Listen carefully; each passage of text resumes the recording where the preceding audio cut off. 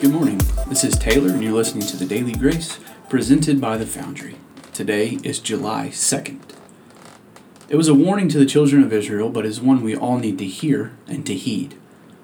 And when the Lord your God brings you into the land that he swore to your fathers, to Abraham, to Isaac, and to Jacob, to give you, with great and good cities that you did not build, and houses full of good things that you did not fill, and cisterns that you did not dig, and vineyards and olive trees that you did not plant, and when you eat and are full, then take care lest you forget the Lord, who brought you out of the land of Egypt, out of the house of slavery.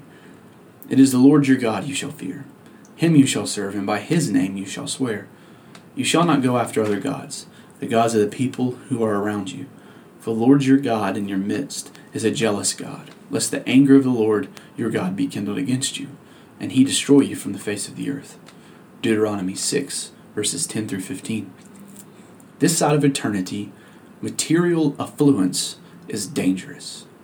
It's not that material things are bad in and of themselves.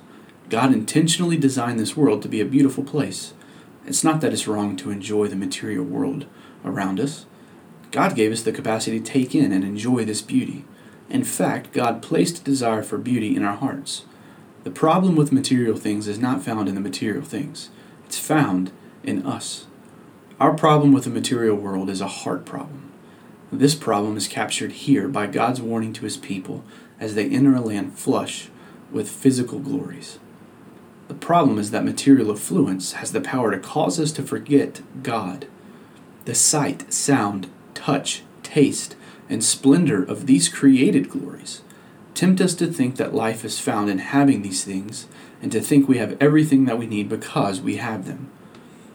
Because these things weaken our God awareness and our God hunger, we are then set up to give our hearts to the worship of what is created rather than the worship of the one who created it all.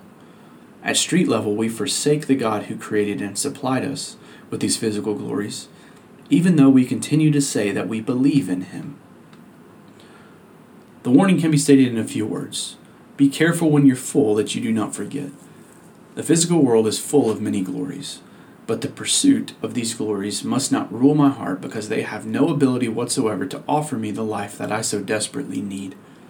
Life is only ever found in what all those earthbound glories point to, a God of awesome glory who is the source and giver of life. Life that satisfies and remains forever because he is a God of grace.